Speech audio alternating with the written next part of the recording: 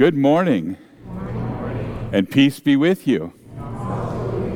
I would like to direct your attention to the insert in the bulletin.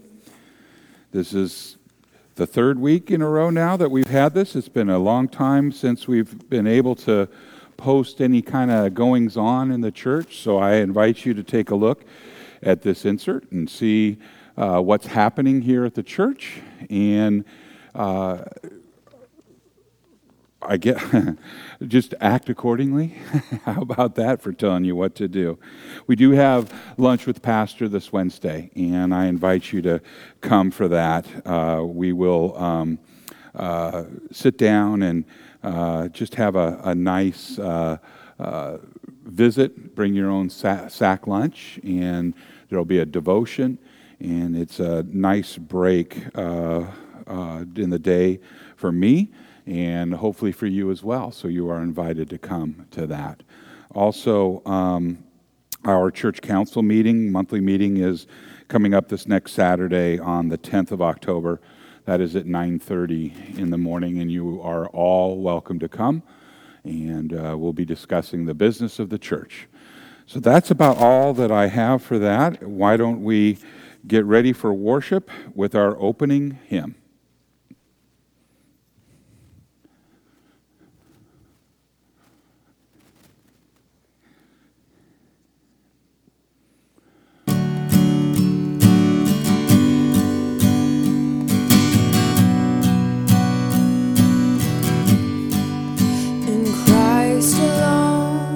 My hope is found. He is my light, my strength, my song. This cornerstone, this solid ground, firm through the fiercest drought and storm. What heights of love, what depths of peace, when fears are stilled, when striving cease. My all in all, here in the love of Christ I stand.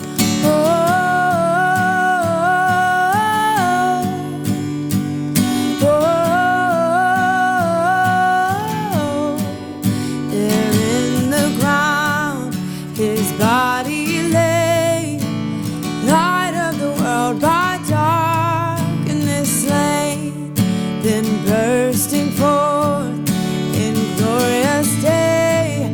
Oh, up from the grave he rose again, and as he stands in victory, sin's curse has lost its grip on me.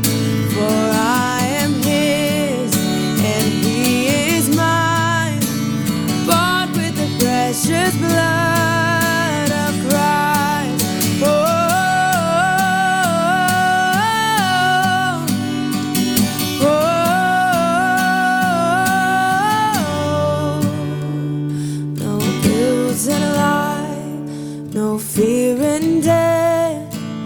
This is the power of Christ in me, from life's first cry to final breath. Oh, Jesus commands my destiny. No power of hell, no scheme of man can ever pluck me from his hands till he returns or calls me home. Here in the power of Christ I stand, till he returns or calls me home. Here in the power of Christ I'll stand.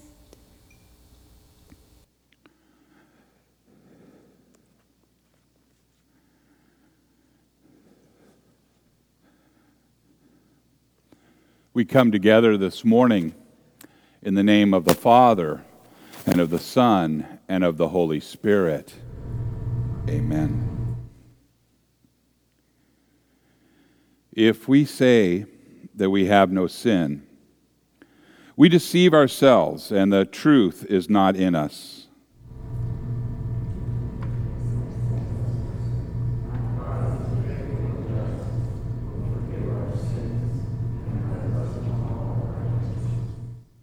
Let's take a moment of silence and self-reflection. Let us confess our sins to God our Father. Most merciful God, we confess that we are by nature sinful and unclean. We have sinned against you in thought, word, and deed, by what we have done, by what we have left undone. We have not loved you with our whole heart. We have not loved our neighbors as ourselves. We justly deserve your present and eternal punishment. For the sake of your Son, Jesus Christ, have mercy on us, forgive us, renew us, and lead us, so that we may delight in your will and walk in your ways, to the glory of your holy name. Amen. Almighty God, in his mercy, has given his Son to die for you, and for his sake, he forgives you all of your sins.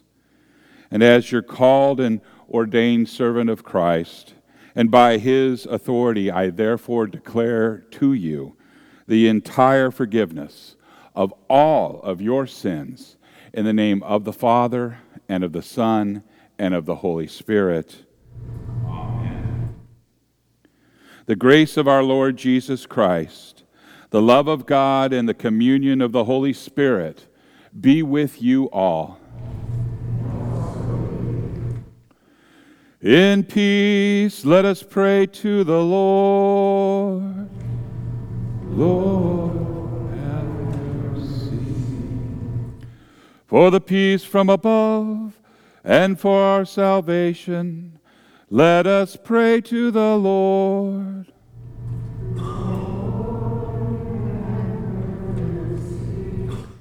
For the peace of the whole world, for the well-being of the Church of God, and for the unity of all, let us pray to the Lord.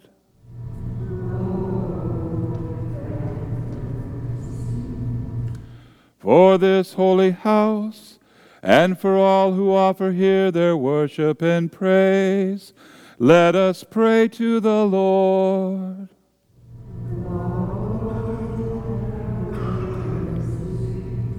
Help, save, comfort, and defend us, gracious Lord.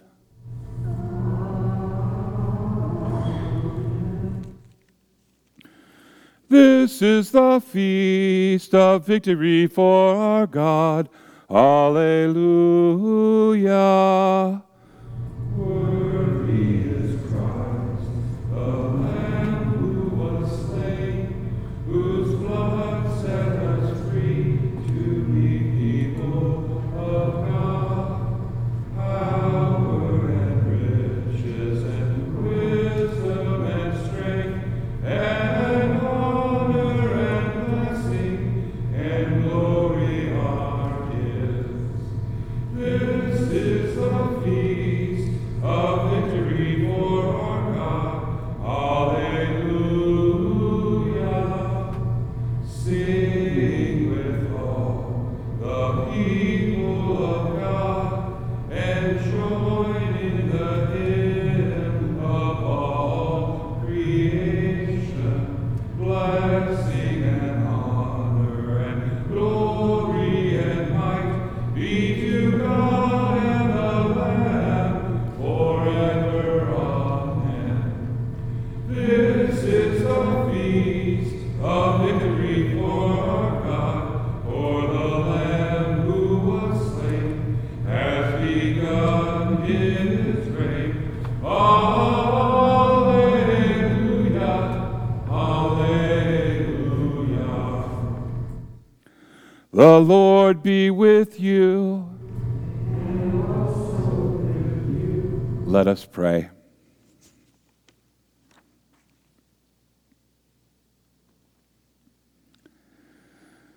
Gracious God, you gave your Son into the hands of sinful men who killed him.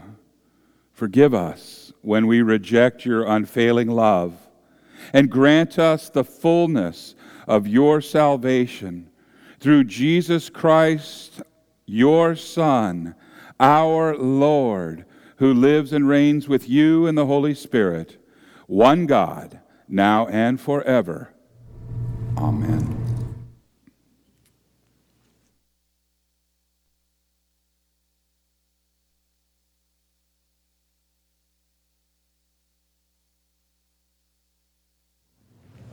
Good morning.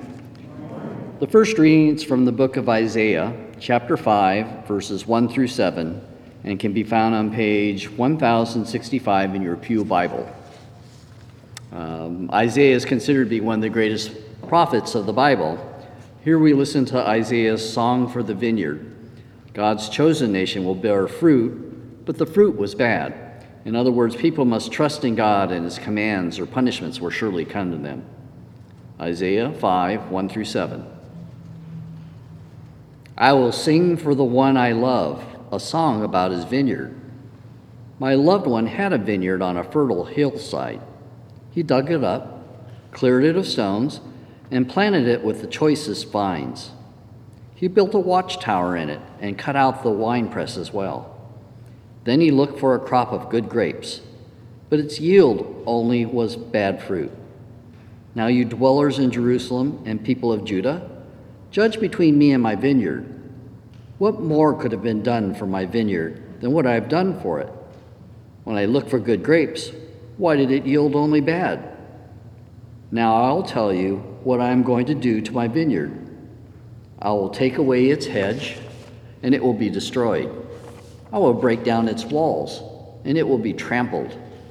I will make it a wasteland, neither pruned nor cultivated, and briars and thorns will grow there.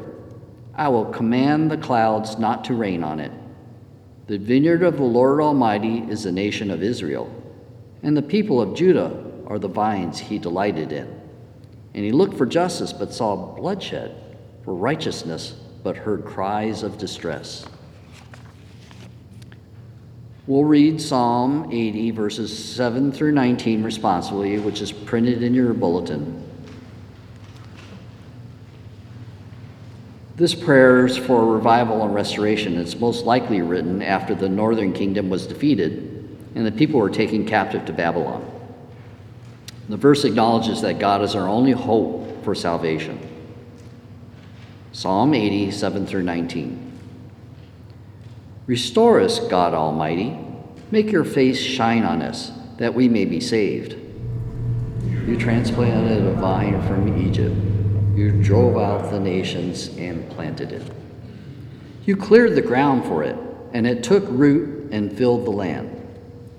The mountains were covered with its shade, the mighty cedars with its branches. Its branches reached as far as the sea, its shoots as far as the river. Why have you broken down its walls so that all who pass by pick its grapes? Boars from the forest ravage it, and insects from the fields feed on it. Return us, Almighty. Look down from heaven and see. Watch over this vine. The root your right hand has planted, the son you have raised up for yourself. Your vine is cut down, it is burned with fire. At your rebuke, your parent will perish.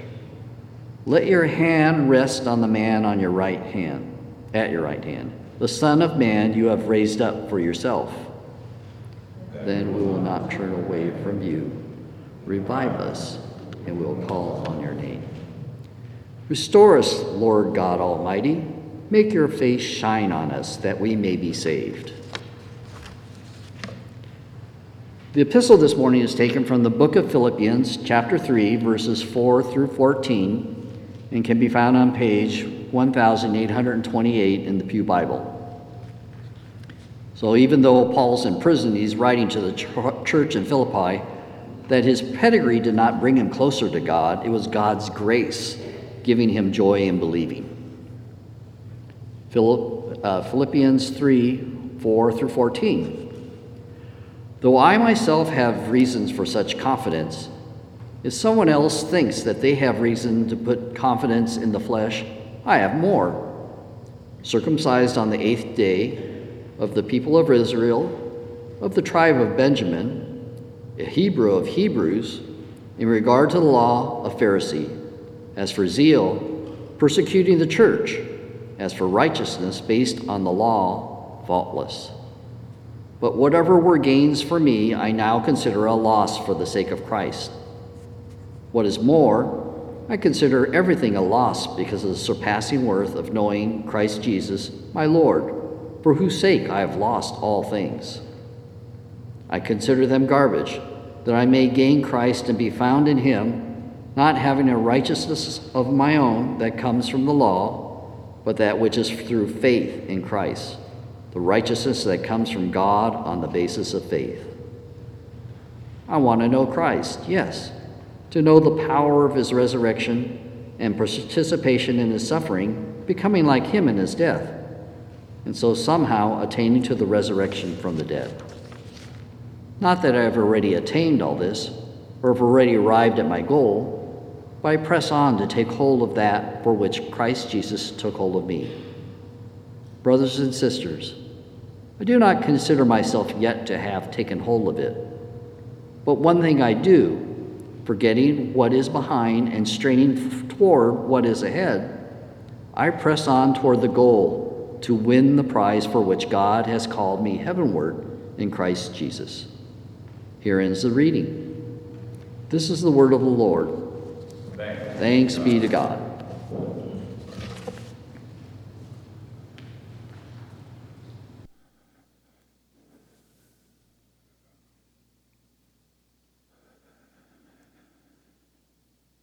Alleluia, Lord, to whom shall we go? You have the words of eternal life. Alleluia.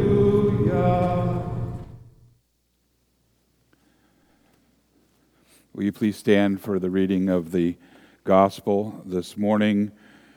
The gospel is according to St. Matthew from the 21st chapter. Glory to you, O Lord. The gospel reading again is from St. Matthew chapter 21, verses 33 through 46, and it can be found on page 1533 of your Pew Bible. Matthew 21, 33 through 46. Listen to another parable. There was a landowner who planted a vineyard, and he put a wall around it, and he dug a wine press in it and built a watchtower. And then he rented the vineyard to some farmers, and he moved to another place. Now, when the harvest time approached, he sent his servants to the tenants to collect his fruit. The tenants seized his servants, and they beat one. They killed another, and they stoned a third. Then he sent other servants to them more than the first time, and the tenants treated them the same way. And last of all, he sent his son to them. They will respect my son, he said. But when the tenants saw the son, they said to each other, "This is the heir. Come, let's kill him and take his inheritance." So they took him, they threw him out of the vineyard, and killed him. Therefore, when the owner of the vineyard comes, what will he do to those tenants? He will bring those wretches to a wretched end, they replied. And he will rent the vineyard to other tenants who will give him his share of the crop at harvest time. And Jesus said to them, "Have you never read the Scriptures? The stone the builders rejected has become the cornerstone. The Lord has done this, and it is marvelous in our eyes."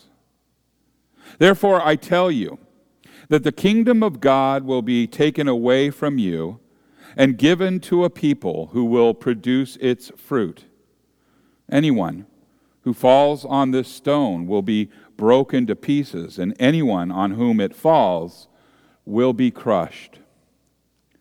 When the chief priests and the Pharisees heard Jesus' parables, they knew he was talking about them.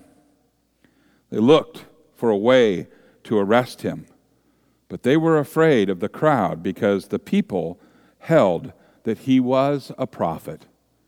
This is the gospel of the Lord. Praise to you, O Christ. You may be seated.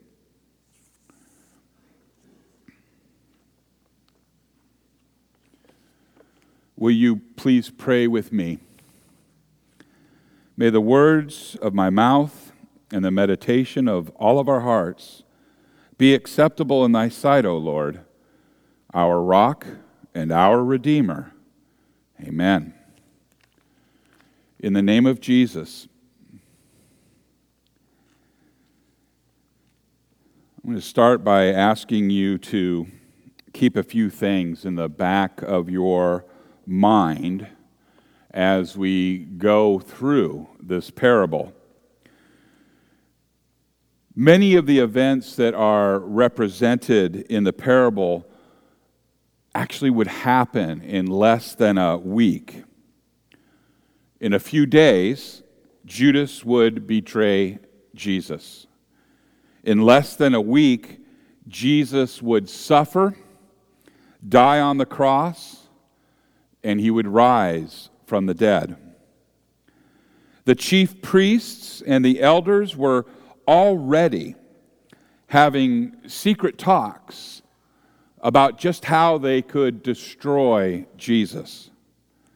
And Jesus knew that this was coming when he told this very story. Now, Jesus painted a word picture for his listeners. He said, "Hear another parable. There was a master of a house who planted a vineyard and, as we read before, put a fence around it, and he dug a wine press in it, and he built a tower, and then he leased it to tenants, and then he went to another country." Verse 34, when the season for the fruit drew near, he sent his servants to the tenants to get his fruit. That's Matthew 21, 33 and 34. The setup for this parable is very familiar to the hearers. What I mean to say is that no doubt many of the Passover pilgrims who heard and listened to Jesus had seen vineyards, just like the one in this parable on their sojourn. His listeners would be very familiar with the idea of renting land and then the obligation to share the crops that it produced. There may even have been vineyard owners and workers of vineyards that were listening to Jesus when he told the parable. Within the context of this parable, the landowner represented God. The vineyard represented Israel. The many details involved in the planting of the vineyard, which is the fence and the tower and the wine press and so forth, show that God had blessed Israel with all that it needed to thrive and to grow. The tenants represent the spiritual leadership of the nation. In the current circumstances, that would be the chief priests and elders of the people. These were the same people that questioned Jesus about whereupon he came of this authority.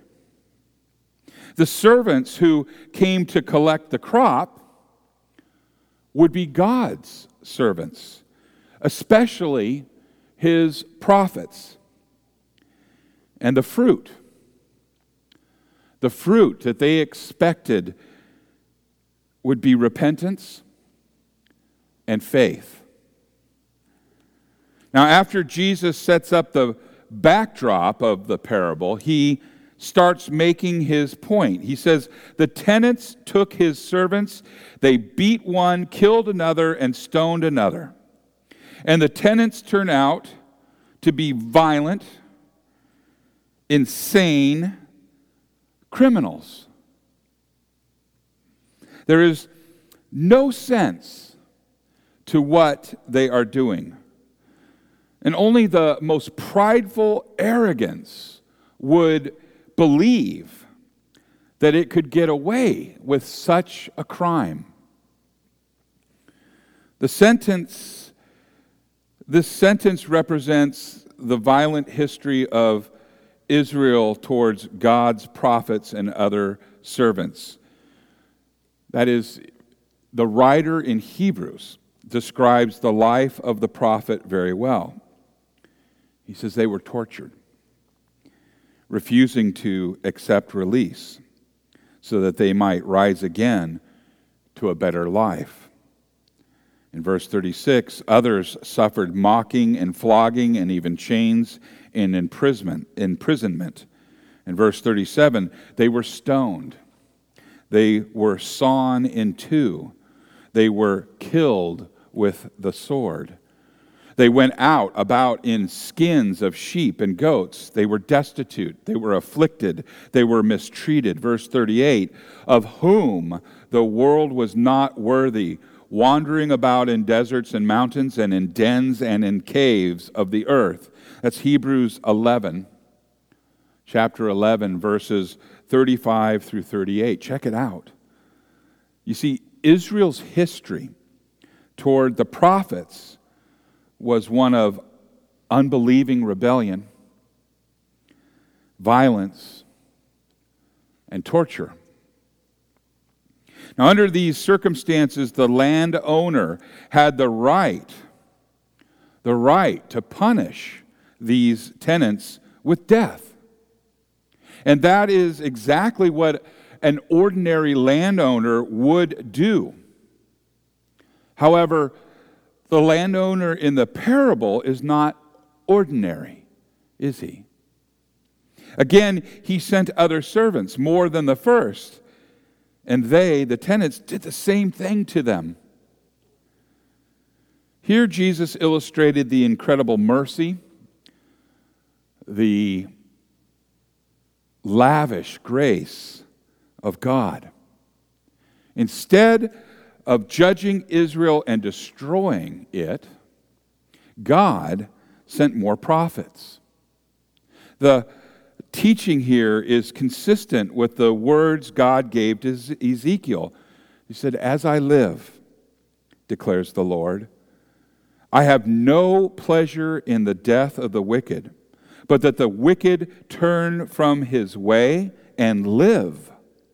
Turn back from your evil ways, for why will you die, O Israel?"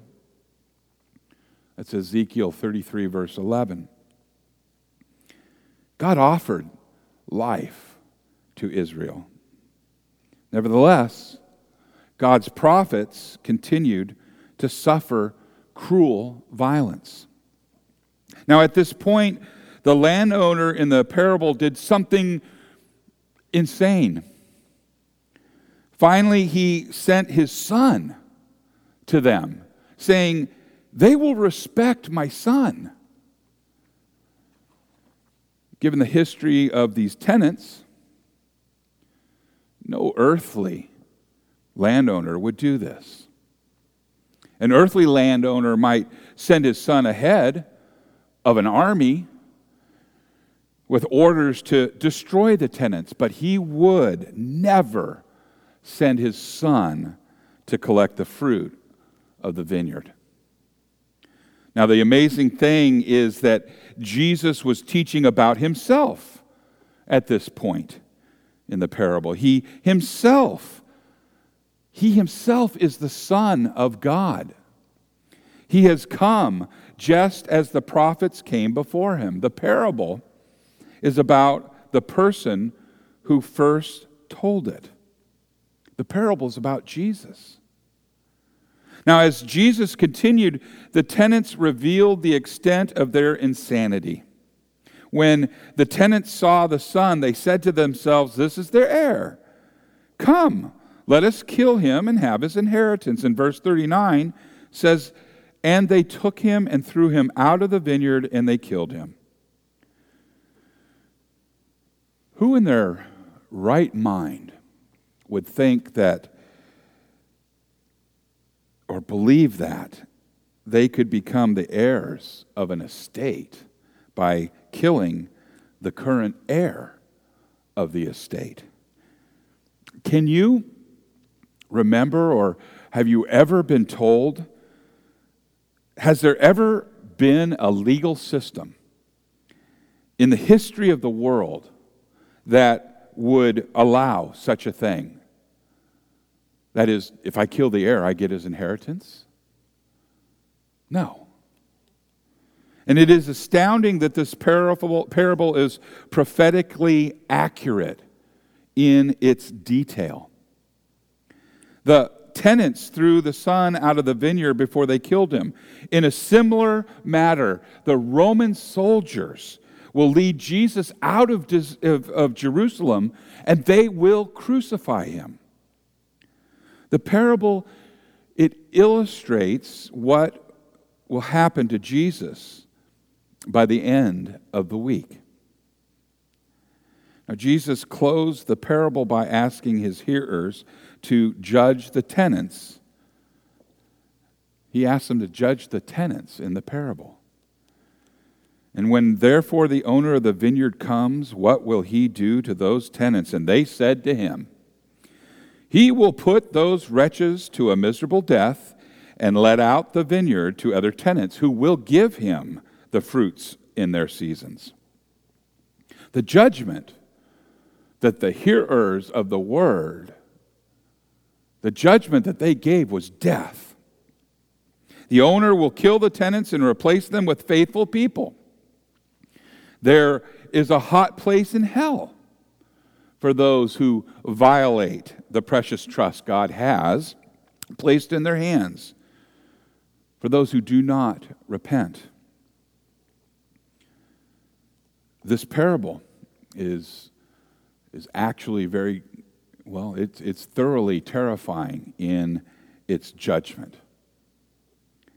Now, the sad thing about this parable is that it is God's intent to make all people fellow heirs, co-heirs with Christ. As the Apostle Paul points out, he said, "The Spirit himself bears witness with our spirit that we are children of God. And if children, then heirs, heirs of God and fellow heirs with Christ." That's Romans 8:16 and 17. So within the context of the parable, it was the landowner's intent. It was his intent to make the tenants heirs with his son. The landowner intended to freely give them the very thing that they tried to take by violence. The insanity of their evil not only caused them to lose this gift that was going to be theirs, that was theirs, not only did they lose that, they lost their lives as well. They could have had it all, but they lost it all instead. Does that sound familiar? You had it all, but you chose poorly. How about Adam and Eve? They had it all. They were created in the image of God, and yet Satan was going to give them something that he couldn't give them. They already had it, and they were deceived. The parable in today's gospel is a true tragedy. It ends with a dead son and damned tenants. Jesus was not satisfied with this ending, so he followed it with a quote from Psalm 118. And Jesus said to them, "Have you never read the Scriptures? The stone that the builders rejected has become the cornerstone. This was the Lord's doing, and it is marvelous in our eyes." Now, with these words, Jesus made it clear that the fate of those in the parable need not be their fate. Just as the rejected stone became the cornerstone, so Jesus himself did not remain rejected. Although Jesus died in rejection, he did not remain in the grave. He rose from the dead to become the cornerstone upon which the church depends.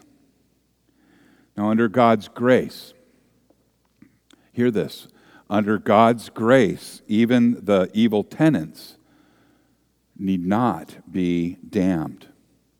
It would not surprise me, not in the least, that some of those who voted to crucify Jesus later repented. It would not surprise me at all if they heard the preaching of the apostles and they received the gift of faith from the Holy Spirit. It would not surprise me in the least that they, through the gift of faith in the one whom they crucified, were now in heaven. God's grace is for all. He wants to give it to us freely for the sake of the perfect life, the suffering, and the death, and the resurrection of Jesus. Here's the thing. If we insist that God must save us on our terms, then we shall follow the example of the wicked tenants in the parable. When God has his way, we will die in Christ and follow him. We will not remain in the grave, but we will rise from the dead, just as Jesus rose. We are already sons and daughters of the living God. We have it all. And Jesus has placed his righteousness in our hearts.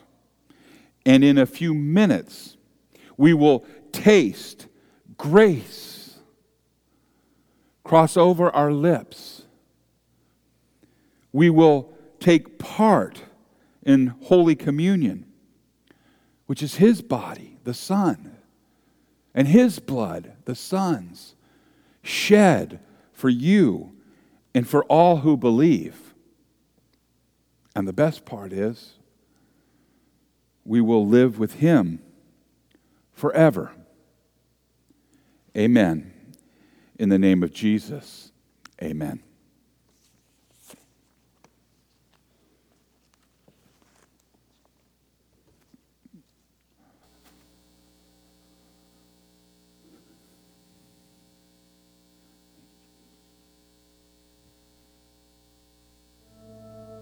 Oh, the deep, deep love of Jesus, vast, unmeasured,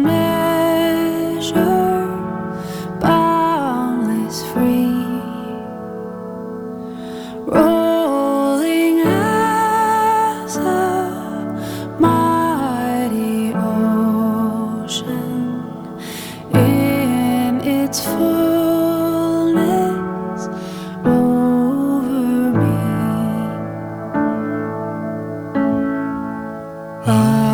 Underneath me, all around me, is the current of his love, leading onward, leading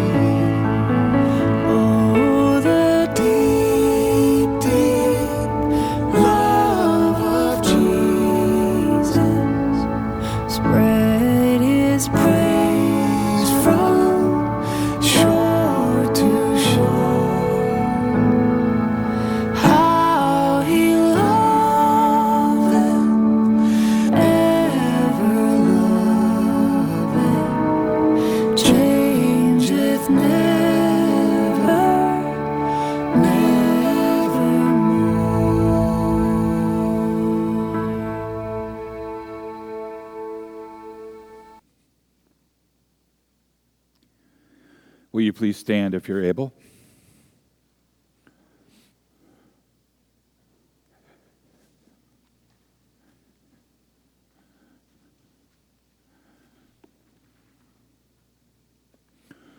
Let us confess together our faith to the words of the Apostles' Creed. I believe in God the Father Almighty, creator of heaven and earth. I believe in Jesus Christ, Son of God. He was conceived by the power of the Holy Spirit and born of the Virgin Mary. He suffered under Pontius Pilate, was crucified, died, and was buried. He descended into hell. On the third day he rose again. He ascended into heaven and is seated at the right hand of the Father. He will come again to judge the living and the dead. I believe in the Holy Spirit, Holy Christian Church, communion of saints, forgiveness of sins, the resurrection of the body, and the life everlasting. Amen.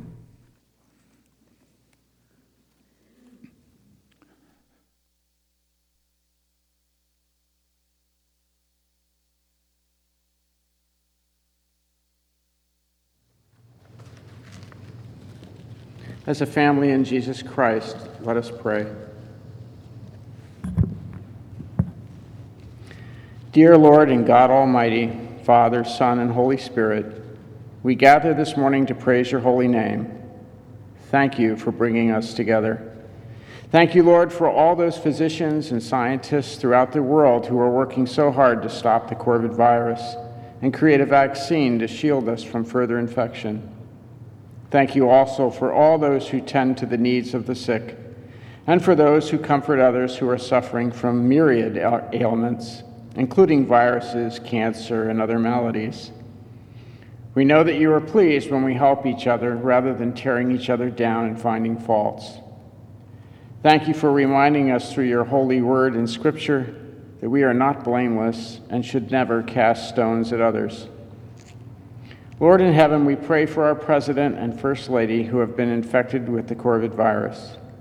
Please bring them back to good health quickly and permit our President to continue to lead our nation as long as it is your will that he do so. Holy Father, we pray for the safety of the firefighters battling wildfires throughout the western United States. Please send rain and moderate temperatures to aid their efforts and to bring an end to these destructive firestorms. Once again, Almighty God, we pray for all of our citizens throughout our country in the path of or suffering from severe storms.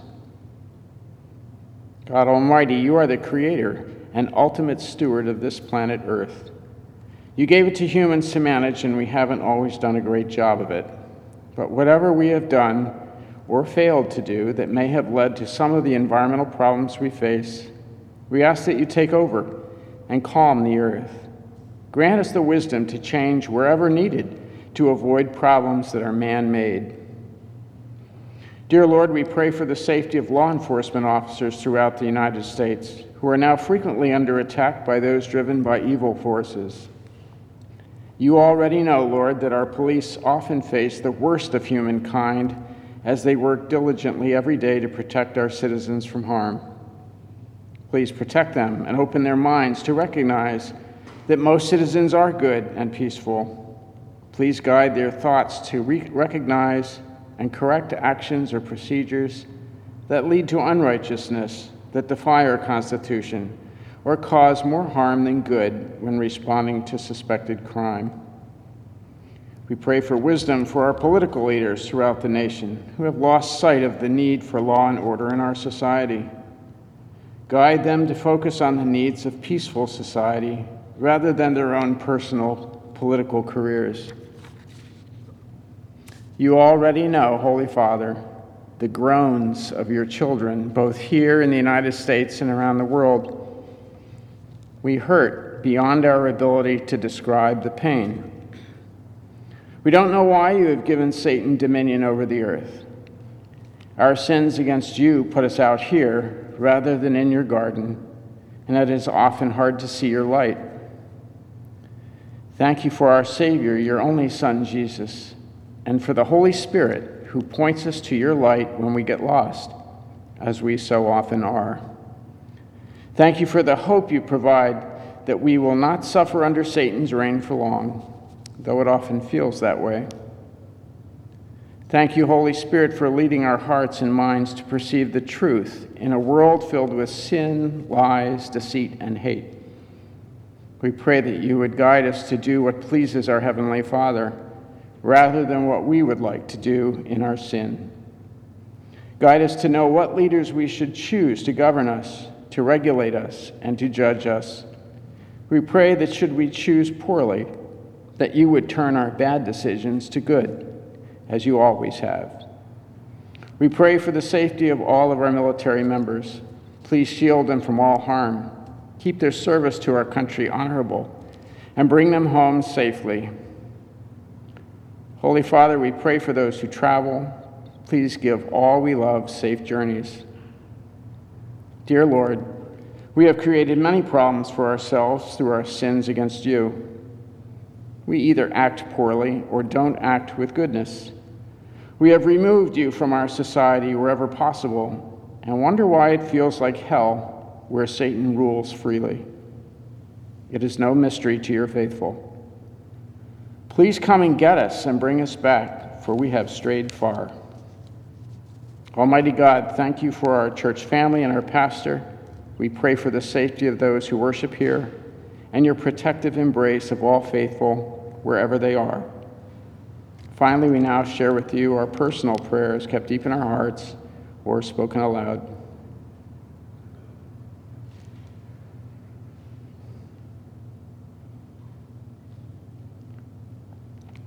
Into your hands, Lord, we commend all for whom we pray, trusting in your mercy through your Son, Jesus Christ. Amen.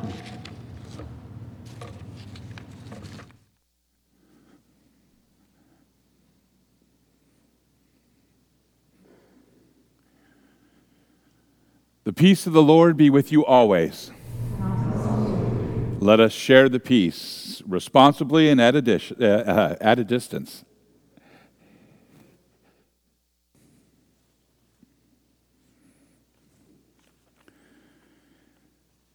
Will you please pray with me?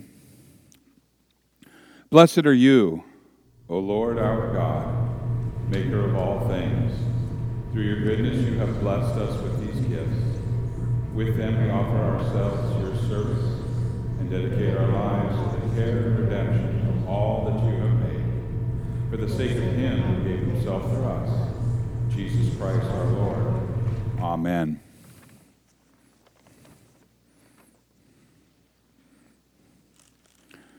The Lord be with you. Lift up your hearts. Let us give thanks to the Lord our God.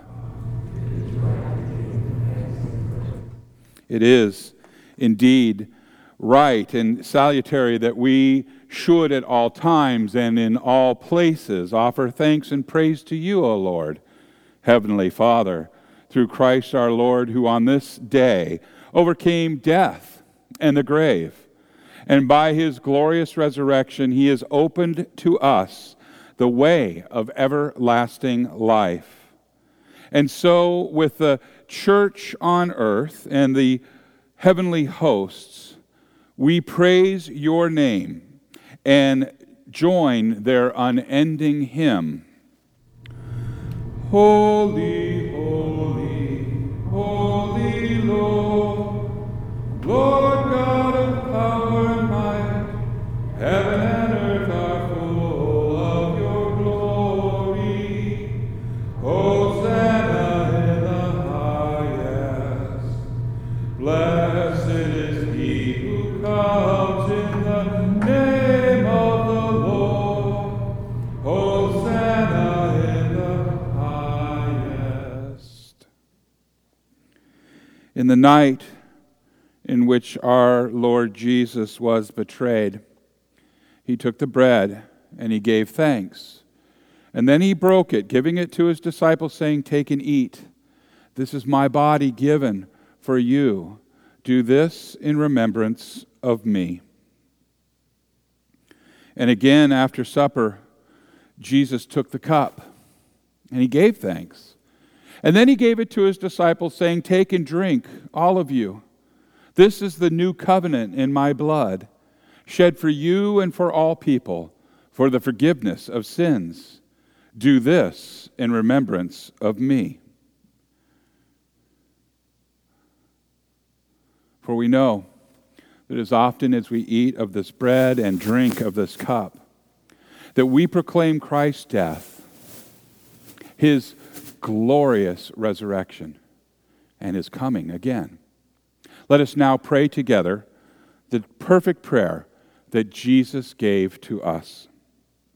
Our Father, who art in heaven, hallowed be thy name. Thy kingdom come, thy will be done, on earth as it is in heaven. Give us this day our daily bread, and forgive us our trespasses, as we forgive those who trespass against us. And lead us not into temptation, but deliver us from evil. For thine is the kingdom, and the power, and the glory, forever and ever. Amen.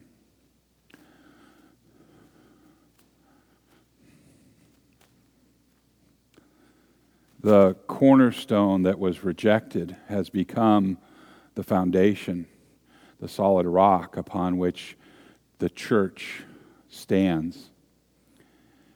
The son who was rejected and taken out from the vineyard and killed has rose from the grave. And he sits at the right hand of the Father. And he tells you, you have it all through me. Just believe. And you do. And you are therefore heirs of Christ. You're the King's kids. And he invites you to the celebration of his body, his blood, given and shed for you for the forgiveness of sins, grace upon grace. You're going to let pass over your lips. May it be a blessing to you. Remain seated, and the ushers will bring you forward.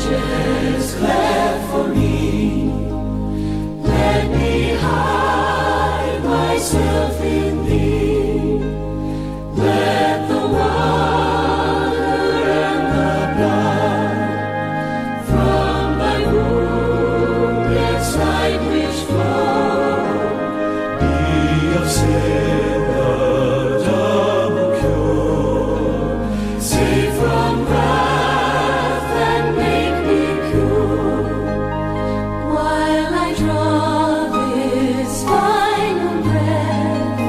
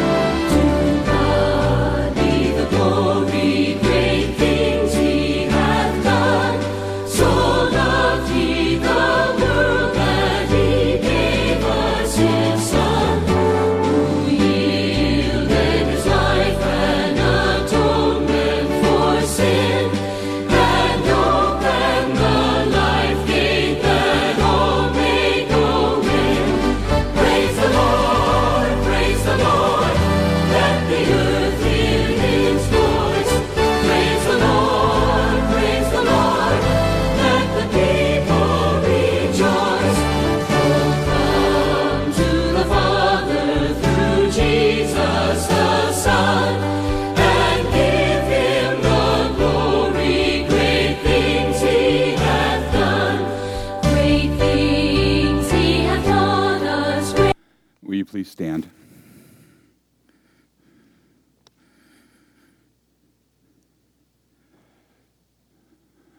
We truly have it all.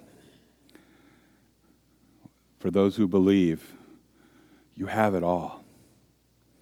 And it's going to get a lot better one day. May that encourage you. And now the blessing. May the Lord bless you and keep you. May the Lord make his face shine on you and be gracious to you. May the Lord look upon you with favor and grant you his perfect peace. In the name of the Father, and of the Son, and of the Holy Spirit. Amen. You may be seated right now for our closing hymn.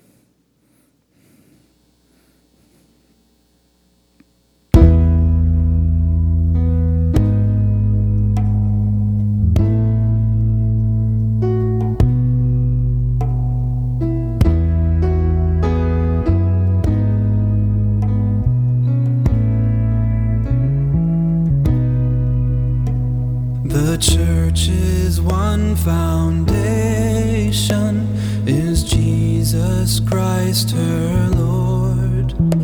She is his new creation by water and the word. From heaven he came and sought her to be his holy bride.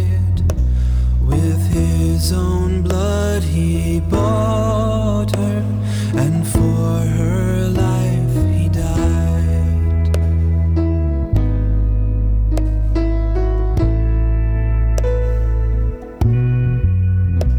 Elect from every nation, yet one o'er all the earth, her charter of salvation, one Lord, one faith, one birth, one holy name she blesses, partakes one holy food, and to one hope she presses with every grace endued. Mid toil and tribulation and tumult of her war, she waits the consummation of peace forevermore, till with the vision glorious her longing eyes are blessed, and the great church victorious shall be the church at rest. Yet she